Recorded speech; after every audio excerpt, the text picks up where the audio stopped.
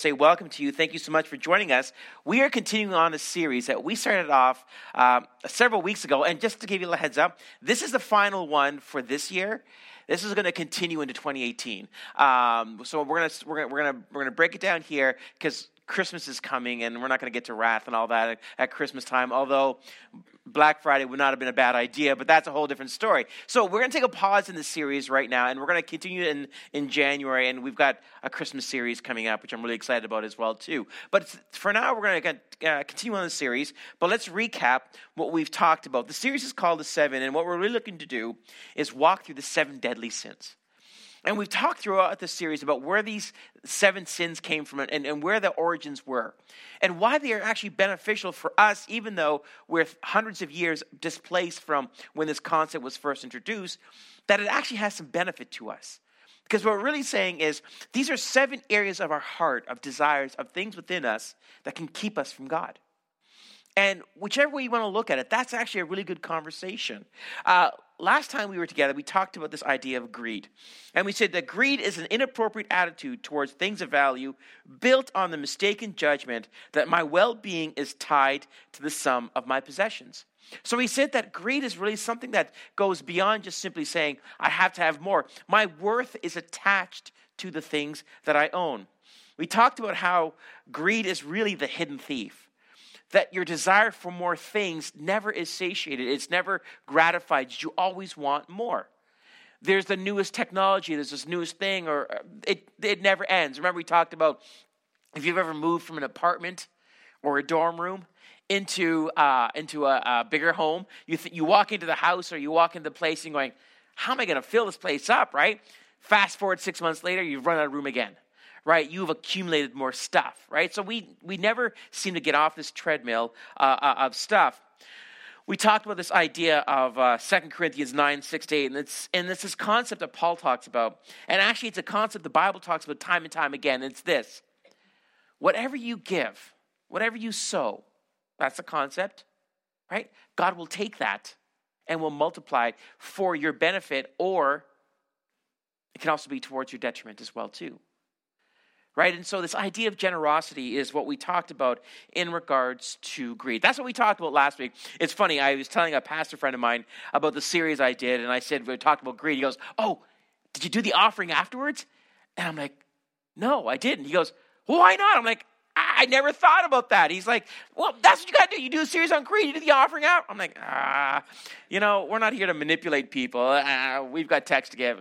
Anyways, so the idea was this, that, generosity is meant to be our stance. But in the culture that we have, we are always looking for more. One of the reasons why we're looking at the seven deadly sins, there's a great book by Rebecca DeYoung, and she kind of went back and looked at this idea of the seven deadly sins, and she says this about them. The seven deadly sins are things that perennially tempt us because they look like fulfillment and we can get them for ourselves. They are a kind of do-it-yourself happiness project.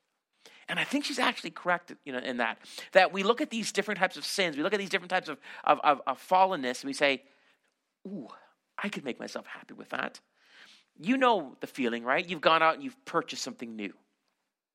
New is great, right? New is fantastic. New feels great. New gives you confidence. New makes you go, wow, right? But new fades. New doesn't seem as shiny. New doesn't seem to kind of gratify us the first time we had it. And so we are always looking for the next new. Right, and that's what the seven deadly sins are, is this idea of gratifying our desires. Tito Collender had this book called The Way of the Ascetics, and we'll come back to this towards the end there. But he says this: we overcome after a fashion, perhaps, our serious and dangerous vices, but there it stops. The small desires we freely let grow as they will. We neither embezzle nor steal, but delight in gossiping. We don't drink, but consume immoderate quantities of tea and coffee instead. Can I get an amen? The heart remains quite full of appetites. The roots are not pulled out, and we wander around in the tangled woods that have sprung up in the soil of our self-pity. So what's interesting is that we can look and we can say, I'm a good person. I haven't killed anybody. And remember, that's our metric in our culture of whether you're a good person, whether you've murdered somebody, which, again, it seems kind of a weird way to look at it, but that's what people say. But what he's saying, and I think it's absolutely true, is we look at some sins and we kind of say, like, these are really bad. So I'm not going to do those, so I'm a good person. my heart is full of other things. And these things keep pulling me down, right? It's like the death of 1,000 cuts, right? It's not the one thrust of a sword, but it's like the little tiny cuts that kind of bleed us to death. And that's what the 7 deadly sins are. And in some ways, we can kind of say, well, that's not so bad. Therefore, it's okay for me to participate in it. But what we're really saying is, well, I don't want to hurt people or kill people or embezzle or steal, but I may just actually kind of use all my resources for myself. I may not actually have time for other people. I may not actually, and the list goes on. And what the 7 deadly sins is kind of reveals to us, it shows to us like, you know what? Perhaps we aren't as noble, generous, charitable as perhaps we once thought. This morning we're gonna look at this idea of gluttony.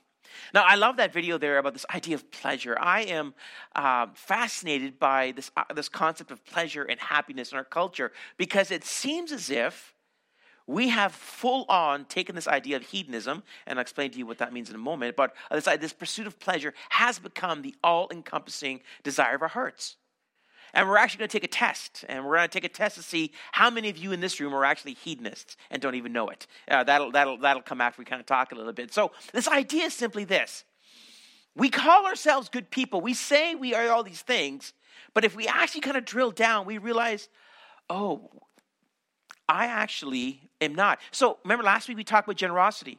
I told you that according to Stats Canada for 2015, the average Canadian gave 0.81% of their annual income to charity. 0.81. That includes churches, by the way. 0.81. That was what the average Canadian gave to charitable organizations in 2015. I couldn't find one for 2017, 2016, so there you go. But I imagine that the statistic hasn't really changed that much.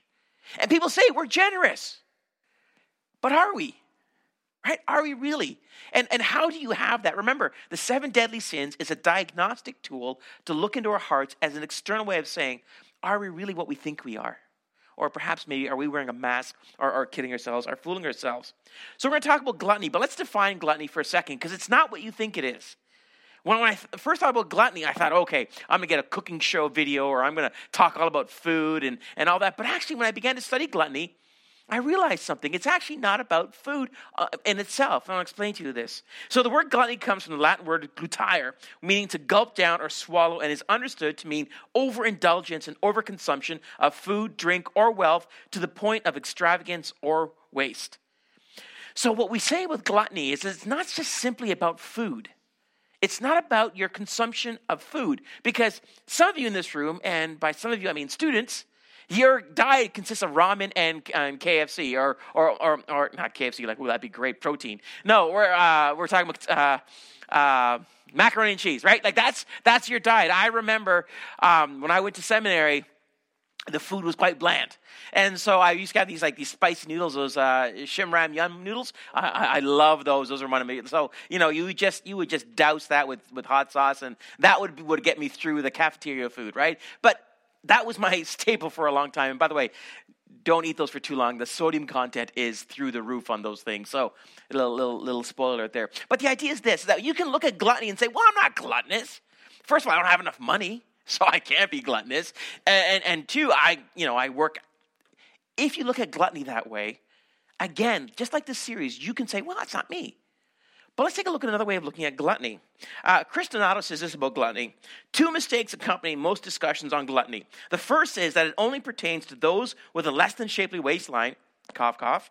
The second is that it always involves food. In reality, it can apply to toys, television, entertainment, sex, or relationship. It is about excess of anything. Suddenly, we move the gluttony category from food to this is kind of all of us now. Gluttony, when it was first introduced, was about food. Why was it about food? Is because for the common people, that's really all you could overindulge. You couldn't overindulge in any other way because you are the peasant class. Again, remember, Middle Ages, early Middle Ages, this is what we're talking about. But today, that concept behind gluttony wasn't about food consumption. It was overindulgence. It was excess. And what it was really about excess was things that were pleasurable. This idea of hedonism. Now, The video you saw there is one of those TED Talk ones, one of those TED video teaching videos. And the whole idea behind it was to look at this concept of hedonism. Now, let me first define to you what hedonism is and give you a little brief history of hedonism, because before we can talk about gluttony, we have to kind of talk about what hedonism is. Before I define it, let me kind of give you a little bit of a history. Hedonism comes from this. Aristophus of Cyrene, a pupil of Socrates, taught that the goal of life was to seek pleasure by adapting circumstances to oneself and by maintaining proper control over both adversity and prosperity. This sounds like a tweet you'd hear today. This sounds like a show you'd hear today, but it actually comes from the 4th century. By the way, Socrates hated this guy. At one point in time, he was quoted as saying, you should find all of Aristippus' teachings and burn them. Like Socrates hated one of his students took his teachings and extended it. But this guy said, basically, the goal of life is to enjoy yourself. Because I feel better when I enjoy myself. And if I feel better when I enjoy myself, isn't that a good thing? Isn't that really what we're designed to have, is this pursuit of pleasure? The Romans, of course, when they conquered Greece in 146 BC, they kind of took this to the next level. Pleasure became an empire-wide obsession. Marcus Aurelius found it necessary to reduce the number of religious celebrations per year to a modest 135. You think Christmas, Easter, Valentine, you think that's a lot? The Romans had 135. And just so you know, the Romans partied like nobody's business. Like we are talking days upon days upon days, right? During the 6 centuries of Roman rule, hedonism and decadence reached such heights that the subsequent fall of the empire was blamed on excess. If you study books on the rise and fall of the Roman Empire, they will say the same thing, that towards the end of the Roman Empire, it became so overindulgent in food and luxury and all these type of things that the weight of it, they couldn't afford to pay the armies anymore. Why? Because the emperors were just lavishing banquets upon banquets. And of course, then the armies turned against them, and that was the end of all things. Here's what hedonism is. Hedonism can be defined as a way of life which treats pleasure as the ultimate good. Okay? Hedonism is pleasure is the ultimate good. And if pleasure is the ultimate good, anything that is pleasing, anything that is pleasurable, this is hedonism, but really the root of it is gluttony. And I'm going to show you a scripture in a second where I was actually going a different direction, but when I kind of researched this one scripture, I'm like, oh, it's actually going this way.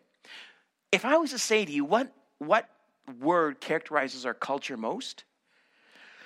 You could use different types of things, especially in the reality we live in right now. But what thing I think you can really say is that everybody just seems to be looking for something to make them happy. Something to kind of please them, give them pleasure. We are in a forward launch into pleasure. Right? There has never been more cooking shows. I've never seen more things of making kale taste good, which I don't think it can. I'm pretty sure kale is just painted cardboard. I'm not sure about that, but I am. There's a study out on that right now, and I'll get back to you. But the idea is this, that we have show after show about food, about like your home and your decorations, and these are all good things. But it's getting to the point of excess now, where we almost say, now, I have to have this experience. I have to have this thing, or else my life feels bland. That's hedonism. Isaac Asimov actually had kind of something to say about this. And Isaac Asimov, the famous science fiction writer, but also a bit of a philosopher, he says this: it is a mistake to suppose that the public wants the environment protected or lives saved, and that they will be grateful to any idealists who will fight for such ends.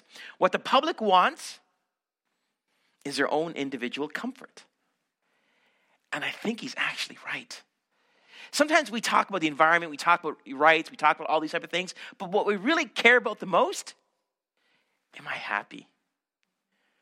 Am I pleased? Am I pleasurable? Are these things so, that's what I want. And so any savvy politician can talk about different types of things on the surface, but what they're really saying is, if you vote for me, I'll make you happy. I'll make you happy. And that's what goes, oh, that's my vote right there, because I want to be happy, because pleasure has become our ultimate good. I've referenced a writer a few times in a book a couple times, but I want to change the context a little bit. So in 1985, Neil Postman, former NYU media professor, I would say he was prophetic in the sense of how he looked at the future, wrote a book called Amusing Ourselves to Death. By the way, over the Christmas break, one of the best books you will ever read. It is an extraordinary book, and it is prophetic on its insight. Remember, he wrote this in 1985 before the advent of the internet. And this is what he says. Americans, in brackets Christians, going to apply this to Christians, no longer talk to each other. They entertain each other. They do not exchange ideas. They exchange images. They do not argue with propositions. They argue with good looks, celebrities, and commercials. He's writing this at 1985. Do you remember what TV was like back in 1985? It was ridiculous. Right? It was neon colors. It was bad editing. It was like, even all the type of special effects. It was horrible. But even back then, he realized something. That culture was not talking anymore in regards to validity of ideas and all that. But he's saying, now how do we entertain each other? And I put really in brackets there, Christians, because I will say this to you today. Christianity, modern Christianity, resembles more a circus than it does an ancient transcendent faith. And we are now seeing a shift within Christianity from content to the Bible, to community, to faith, these things that we talk about at UCC a lot, to lights, camera, action. Look how good looking this person is. Look how skinny his jeans are. If they're any skinnier, he would not be able to walk around. I don't know. You get the idea, right? So this idea is that, we've now kind of full on into this idea of entertainment in Christianity. Now, the reason I say that to you is that culture and society, they will go the direction they're going to go. It's when those of us who call ourselves Christ followers, when we start following their lead, that's when it's dangerous. He goes on to say this: when a population, in brackets church, becomes distracted by trivia, when cultural life is redefined as perpetual round of entertainments, when serious public conversation becomes a form of baby talk, when in short, a people become an audience, you've heard that before here at UCC, their public business a vaudeville act, then a nation finds itself at risk. Cultural death is a clear possibility. And again, I put that in brackets of saying this is what the church is like today. We no longer talk about the Bible. We no longer talk about transcendence. Transcendence is supernatural. It's this idea. My Christmas series this year is going to be looking at the supernatural part of Christmas. Because one of the things we look at when we see the Christmas stories, we forget about all that was taking place behind the scenes.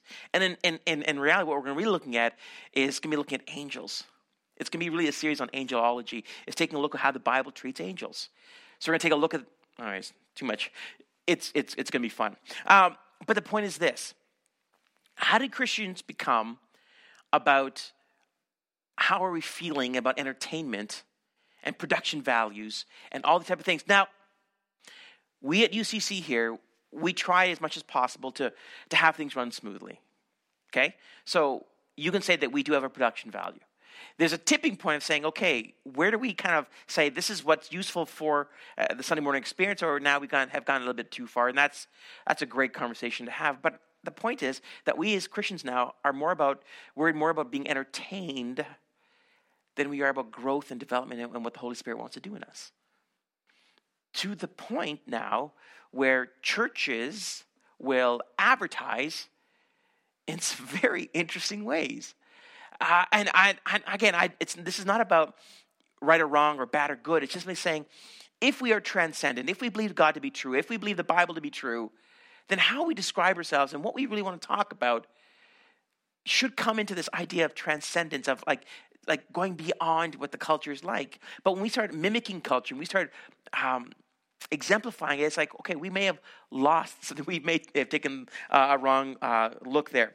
When we talk about this idea of pleasure, there are, I think, 4 things that we need to realize about pleasure or hedonism. The first thing is that pleasure is God's gift. Now, the reason I had to put that on the very front part here is because I don't want you to think that we at UCC don't believe in pleasure, because the fact is, pleasure was for us. It was created for us, and in its proper context, it is absolutely what God wants for us. We see this in Psalm 16:11. It says this: "You make known to me the path of life. You will fill me with joy in your presence, with eternal pleasure at your right hand." The word pleasure in the Hebrew that they use there is simcha, which means mirth, gladness, joy, gaiety, pleasure. And this word is used quite often in the Old Testament. And not just about relationship with God, but in relationship with our surroundings, with reality. Pleasure was created for us. I love what Jeremiah 15:16 says. When your word came, I ate them. They were my joy and my heart's delight, for I bear your name, Lord God Almighty. We are meant to enjoy this world. We are meant to enjoy what God has created for us. Even this idea of intimacy between a man and woman, this is actually from God for us, but in the context that God has for it. And if we think of pleasure as a means to an end, we start living in excess. So I need to kind of say that first and foremost, because I don't want you leaving here and going, oh, UCC, they're all kind of monastic or they're all kind of this. We are not, right? We are not, but we have to say, how do we look at pleasure and how do we fit into it? So pleasure is God's gift, but we have to also say too that pleasure chokes life. Luke 8:14 says this, and this is where I got this idea of hedonism. The seed that fell among the thorns stands for those who hear, but as they go on their way, they are choked by life's worries, riches, and pleasures, and they do not mature. The word that Luke uses here is hedone, where we get the word hedonistic. So what is Luke saying here? The third seed falls in the soil that's full of pleasure. Now, one of the things you have to understand about the parable of the soils, or the parable of the sower as it's traditionally known, is Luke, or Jesus, when he's telling the story, sets it up. Okay, what's going on here? The soil, that's the human heart. The seed, that's the word of God. Right? The sower is somebody who could be the Holy Spirit, it could be God, it could be anybody, but the word of God is going out. And each soil accepts the word with different consequences. Well, the third soil is the seed does germinate, because the first two times it doesn't. It gets in the soil, it gets the nutrients, and it grows, but it's choked. And what chokes the soil? What chokes the seed? Pleasures. The hedone. And what does the Bible say? They do not mature. And in this soil, you have a lot of immature baby Christians who are being choked out by hedone. In James chapter 4, verse 2-3, it says, you desire, but you do not have, so you kill. You covet, you cannot get what you want, so you quarrel and fight. You do not have because you do not ask God. When you ask, you do not receive because you ask with wrong motives. What? That you may spend what you have, what you get on your hedone, your pleasures. And if we think that our faith is all about the end result of pleasure in this life, we get uncomfortable when people talk about the opposite. So pleasure chokes out life. Pleasure is a false pursuit. In 2 Timothy 3:1-5, Paul says this. Remember, the book of Timothy is an older pastor writing to a younger pastor in a place called Ephesus. Ephesus is a very matriarchal culture, religious culture. In other words, Diana, Artemis, these type of deities are in Ephesus. That's why 1 Timothy has the language it does, because that's the context that Paul's writing in. Well, in 2 Timothy, Paul says this, but mark this, there will be terrible times in the last days. People will be lovers of themselves, lovers of money, boastful, proud, abusive, disobedient to their parents, ungrateful, unholy, without love, unforgiving, slanderous, without self-control, brutal, not lovers of the good, treacherous, rash, and conceited. It's almost as if Paul hit the synonym. Thank you. I was almost there. Although the cinnamon one would have been fantastic too. The synonym button there, right? So basically what is he saying? Okay, these are the individuals we're looking at. But what does he put there? At the very beginning of it, how does he start this series of sins? Lovers of themselves. And what does he say then? Lovers of pleasure rather than lovers of God, having a form of godliness, but denying its power. Stop there for a second. Paul is saying something very important here. Pleasure makes you pursue yourself and makes your comfort, your happiness the highest good. And sometimes in faith, God wants to use the discomfort of your life to grow you up. And we hate that. We hate the hobbits. I know we do, right? We hate that, right? We hate this idea that discomfort is when we mature the most. But God says, I can use pain, I can use suffering, I can use these things which happen in the normal context of life. I can use this to grow you up, to deepen you. But if all you're looking for is your own pleasure, every time these opportunities come, what do? We shake our fists at God. We say, how dare you? How can I go through this? I love you. I gave 0.81% of my annual income. Isn't that good enough? And in this moment, we forget about something. If our own pleasure is our highest good, We have a form of godliness, but deny its power. The power of God isn't about any manifestation that you can do. It's about what God wants to do inside of you. It's the transformation that he wants to do inside of you. And I can tell you right now, with personal experience, I hate this too. It is happening in me right now. Well, not right this moment, but you get the idea, right? In my own life right now. It's like, it is happening in me right now. I am going through a time where it's like, ha, ha, ha, ha, ha, ha. Smite them, Lord, smite them. Right? We love that, right? I get a little Testament when I get angry, right? But the point is this. In these times of discomfort, in these times of pain, of suffering, of whatever it would be, God says, you know what? You have a form of godliness. You have a form of power. But my power, my Holy Spirit, is not about smiting, but about transformation.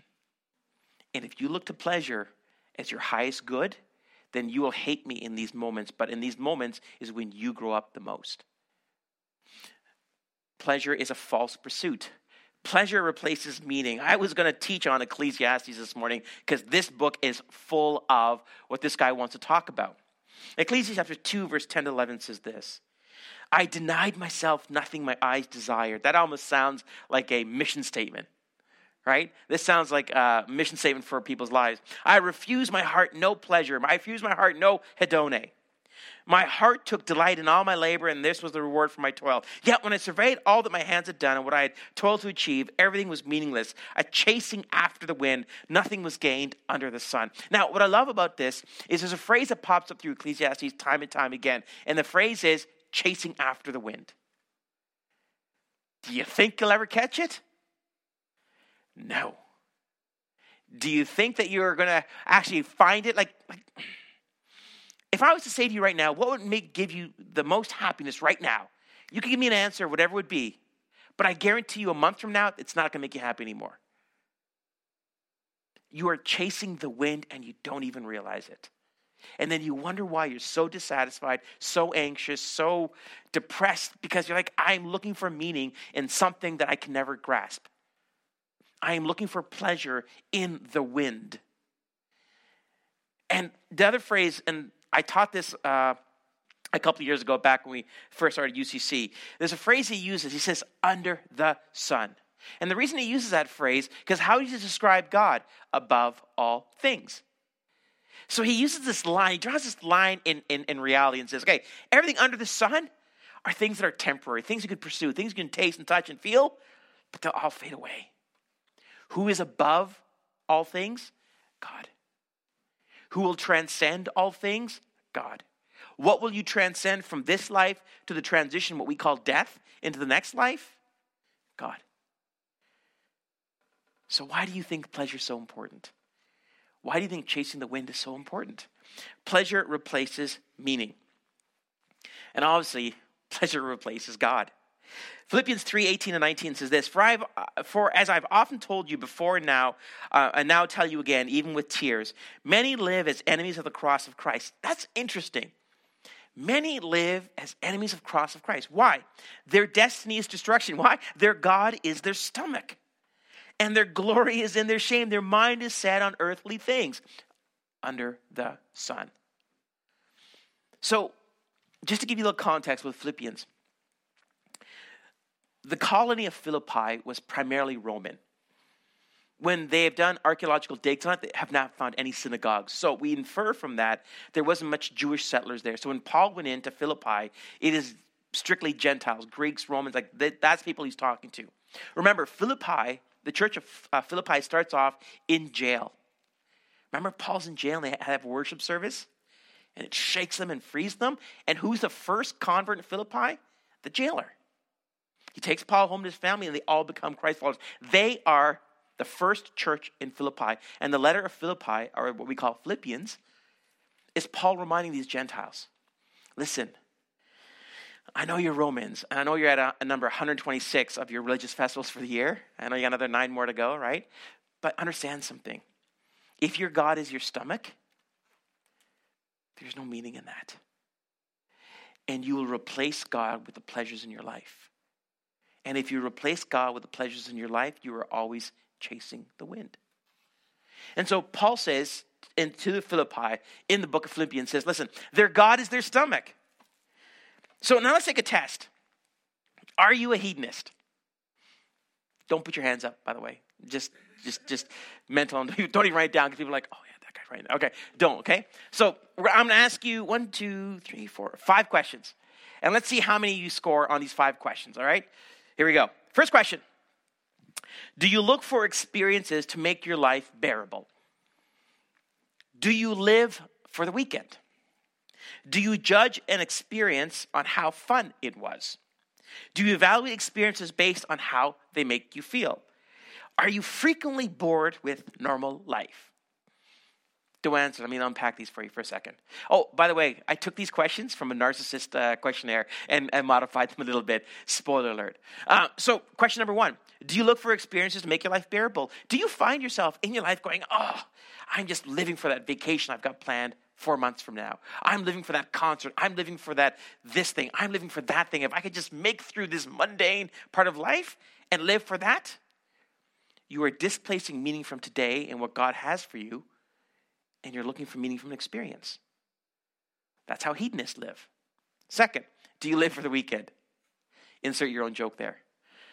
Do you live for the weekend? I used to work retail. I used to manage a clothing store. And I will tell you quite clearly, my staff lived for the weekends. They did, because the Monday to Friday, and again, not that retail is exciting and all that. I had fun. My staff maybe not as much so, but I had fun, right? But it is what it is. It's a job, and it is a paycheck, and we all have to do things perhaps we don't necessarily want to because we want to live. At least this is what I tell my kids. So, this is how we live, right? But if you look to the weekend to escape the drudgery of everyday life, what you are basically saying is the mission field that God has you in is meaningless. And you wish you were elsewhere. And you stop looking at the experiences and relationships you have in your life as meaningful. You're chasing the wind. Do you judge an experience and how fun it was? I had fun in church today. I didn't have fun in church today. I had fun in school today. I didn't have fun in school today. Do you want me to keep going? You get the point, right? If we think of fun and happiness as the ultimate metric of whether an experience was enjoyable, we are really saying to ourselves, I'd like to be plugged into that pleasure machine, please. I'd like to check out from reality. Are we surprised that addictions have skyrocketed? Self-medication, in other words? That's how we escape reality. Do you evaluate experiences based on how they make you feel? Now, I'm going to explain that one for you. Because for some of you, like, well, yeah, is that wrong? No, it's not wrong. But feelings aren't the only way you evaluate an experience. You have to say to yourself, what is it more than that? Like, is there something spiritual, something mental? Like there are 3 parts of you. So, you have to evaluate experiences in a different way. Finally, are you frequently bored with normal life? And you get that one. Now, historically, the church has actually answered the question about hedonism, but they've gone the opposite direction. Let me introduce you to the life of monasticism. Now, remember I told you about asceticism? We're going to come back to that. Let me explain what these words mean. Asceticism and monasticism are 2 religious disciplines designed to de-emphasize pleasures of the world so that the practitioner can concentrate on the spiritual life. Both asceticism and monasticism have been adopted by worshipers of various faiths. In general, asceticism is the practice of strict self-denial as a means of attaining a higher spiritual plane. Monasticism is a state of being secluded from the world in order to fulfill religious vows. So 2 things, right? Asceticism says, you know what? I'm going to sleep on a rock with no heat, with no blanket, and that'll show how devoted I am to God. There was a guy named Simon Stylites. He lived on top of a pillar. I'm not even kidding. And he was living on top of this pillar to show his devotion to God, to separate himself from the world, but also to kind of hurt himself a little bit so that he could show his devotion. His followers would take baskets up to feed him. He would bake in the sun, drench in the rain, and he didn't leave to go to the bathroom. Just insert your own image there. But the idea is simply this, is he did this so that he could escape the world and show that he was trying to escape pleasures of life. And we say to ourselves, I don't know if that's what God intended either. And so historically, the church has gone the other direction and said, you know what? Aestheticism is kind of a way of saying, let's hurt ourselves. There was even a practice of it. And if you've ever watched the Da Vinci Code, right, you'll see the guy whipping himself. Right? And that was a way of inflicting pain so that you can not feel as much pleasure. And again, misguided. The Bible never says to whip yourself, to hurt yourself, to punish yourself. Right? So the church has gone the opposite direction. So what is the balance? What is the balance in this? Well, I think a guy named Jason Lisk has kind of an interesting way of talking about it. He says this: it was not only moderation that is a solid weapon against the sin of gluttony, we also make use of another, the practice of fasting. Fasting does not only mean giving up certain foods, i.e. red meats on Fridays, but also giving up on many other things that we love for the love of Christ in order to maintain our gaze solely on him. So what Jason is saying is simple. He says, listen, gluttony exists. The overindulgence in this world exists. So for a period of time, to show that nothing has mastery over you, give it up. Give it up. You've heard of Lent. I gave this up for Lent. That is the basis of fasting. He goes on to say this, but it might be asked, why write so alarmingly of such meaningless, harmless things? This is an interesting thing about gluttony. Simply because gluttony engenders love of pleasure and many other passions as well. It is a root from which the rest of the passions spring up in vigorous growth. He was quoting Augustine there. In other words, if we indulge our bodies in such a ways as I have mentioned above, we will find that the sins of lust and greed will not be far behind. These too are indulgences of the body. So what is he saying here? Gluttony is a sin that we all think is pretty simple. He says, and many other commentators and writers say too, that if you connect to gluttony, you open the door for pleasures that'll come into your life. And again, he talks about lust and greed there, but there are others. His idea was, can we go back to this concept saying, can we use something in our lives to be able to maintain over other parts? And he's fasting. Let me close with a passage of scripture from Acts 13. One of the things I try to do as a pastor, and we talk about this at UCC, is we try to be a New Testament church, whatever that means. But what we want to do is we want to go back in the New Testament and say, what do they do? Remember, the New Testament church existed in the most hostile time against Christianity, but exploded in growth in no other greater time, right? So remember, in Acts chapter 1, there's 120 Christians. Acts chapter 2, there's 3,120 Christians. By the year 300, the most conservative estimate is that there are over 10 million Christians across the Roman Empire. And this is through the Diocletian persecution. This is in times where hundreds of thousands of Christians were tortured brutally and killed for their faith. And yet people are like, I want to serve Jesus. Take my life? Yes. But just give me Jesus. Love that. Look what Acts 13 says. Now in the church at Antioch, there were prophets and teachers, Barnabas, Simeon called Niger, Lucius of Cyrene, Manaen, who had been brought up with Herod the Tetrarch, and Saul. While they are worshiping the Lord and fasting, the Holy Spirit said, set apart for me Barnabas and Saul for the work to which I have called them. So after they had fasted and prayed, they placed their hands on them and they sent them off. One of the things that's interesting about this particular verse is fasting was a regular part of the early Christian life. They just did it. Because they thought to themselves, if I can have mastery over food or over indulgences, I can have mastery over other things as well too. And so part of their worship was fasting. They said, you know what? Let's just give up food. As a matter of fact, we have first century documents. These are documents written around 135, where the church would do this. Hey, we're going to come together for communion, which is like sharing a meal. Oh, wait, not everyone can. We don't have enough food for everybody? Okay, everyone, we're going to fast until we've gathered enough food for everyone to eat. And when everyone has eaten, or we've got enough food, then we'll eat together. That's how much they loved one another. That they're willing to let go and willing to get rid of their pleasure of food so that everybody can be taken care of. What would happen if you gave up 1 cup of coffee a week and took that money and did something with it? 1 meal, wine, pizza, chicken wings, right here. I'll answer that altar call, right? What would happen if you could give something like that up and take that money or take that resource or take that time and invest it in somebody else? What would your life look like? Well, it wouldn't be a life of pursuing after pleasure. What would it look like if you said, you know what, today I'm not gonna eat. Instead, I'm gonna take this time to worship and pray. I want to hear from the Lord. And so I'm gonna give up social media. You're like, oh, please, I'll give up food first than that, right? I'm going to give up social media for the day just because I want to be concentrating on the Lord. I want to pray. I want to really focus on Him. I want to give up food. I want to give up whatever it would be. What would it look like if you could say to yourself, I'm going to give this part of my life up so that I could concentrate deeper on what God wants? This is how we overcome pleasure. It's not by indulging in it, but in saying, I'm actually going to deny myself for a period of time so that I can further focus on God. And also, so that nothing will master me.